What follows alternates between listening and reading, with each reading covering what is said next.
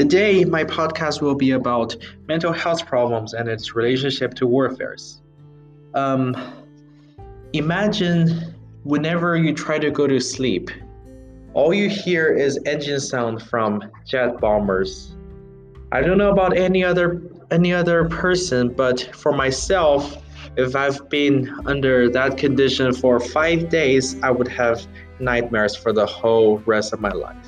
But the problem is, it's not just 5 days.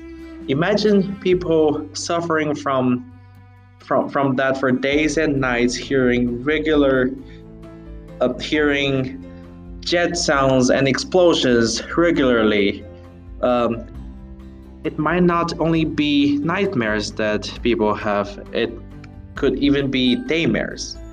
And mental health concerns is very concerning. Mental health problems lead to stress, memory loss, and mood disorders, etc.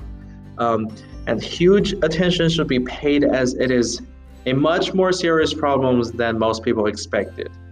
A study done in Australia pointed out that the rate of a mental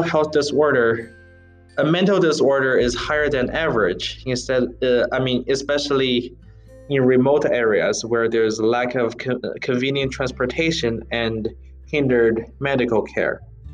Um, Even many people living their normal lives without exposure to warfare experience mental disorder, but having exposure to warfare only adds more to it.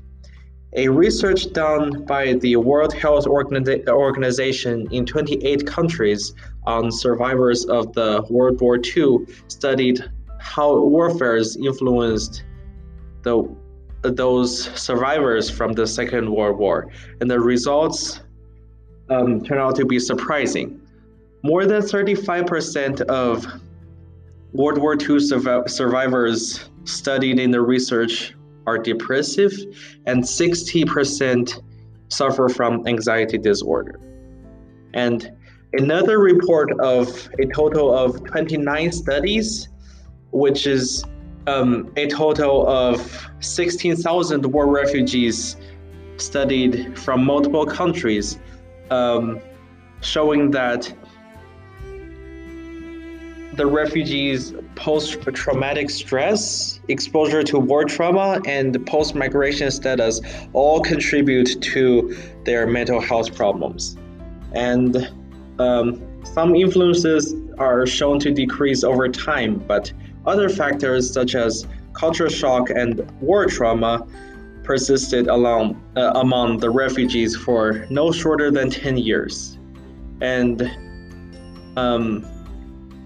the research also pointed out that no reasonable work could be done to negate the war-torn experiences, but government could still implement policies to soften the culture shock from resettlement. Well, I've talked a lot about civilians, but the problem is not just civilians. On the other side, on the side of the military, problems are also concerning. The rate of PTSD rise in the military, as a research on the soldiers from Gulf War showed that soldiers suffer from severe pressure every moment in the battlefield, and a problematic supply chain only builds onto it. And in addition to that, frontline soldiers and medical duties are the most likely to suffer from post-trauma stress disorder, as the frontline soldiers engage in intense combat regularly, and the medical duties witness injuries and deaths every day.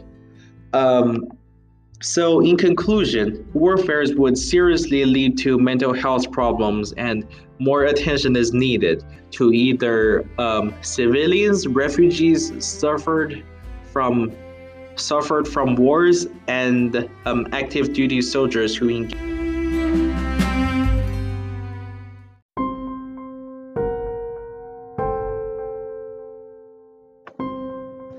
So, as many researchers pointed out, that there is a need for the governments to implement policies on a better healthcare to either war refugees and veterans, as well as a better medical attention to soldiers that are on duty.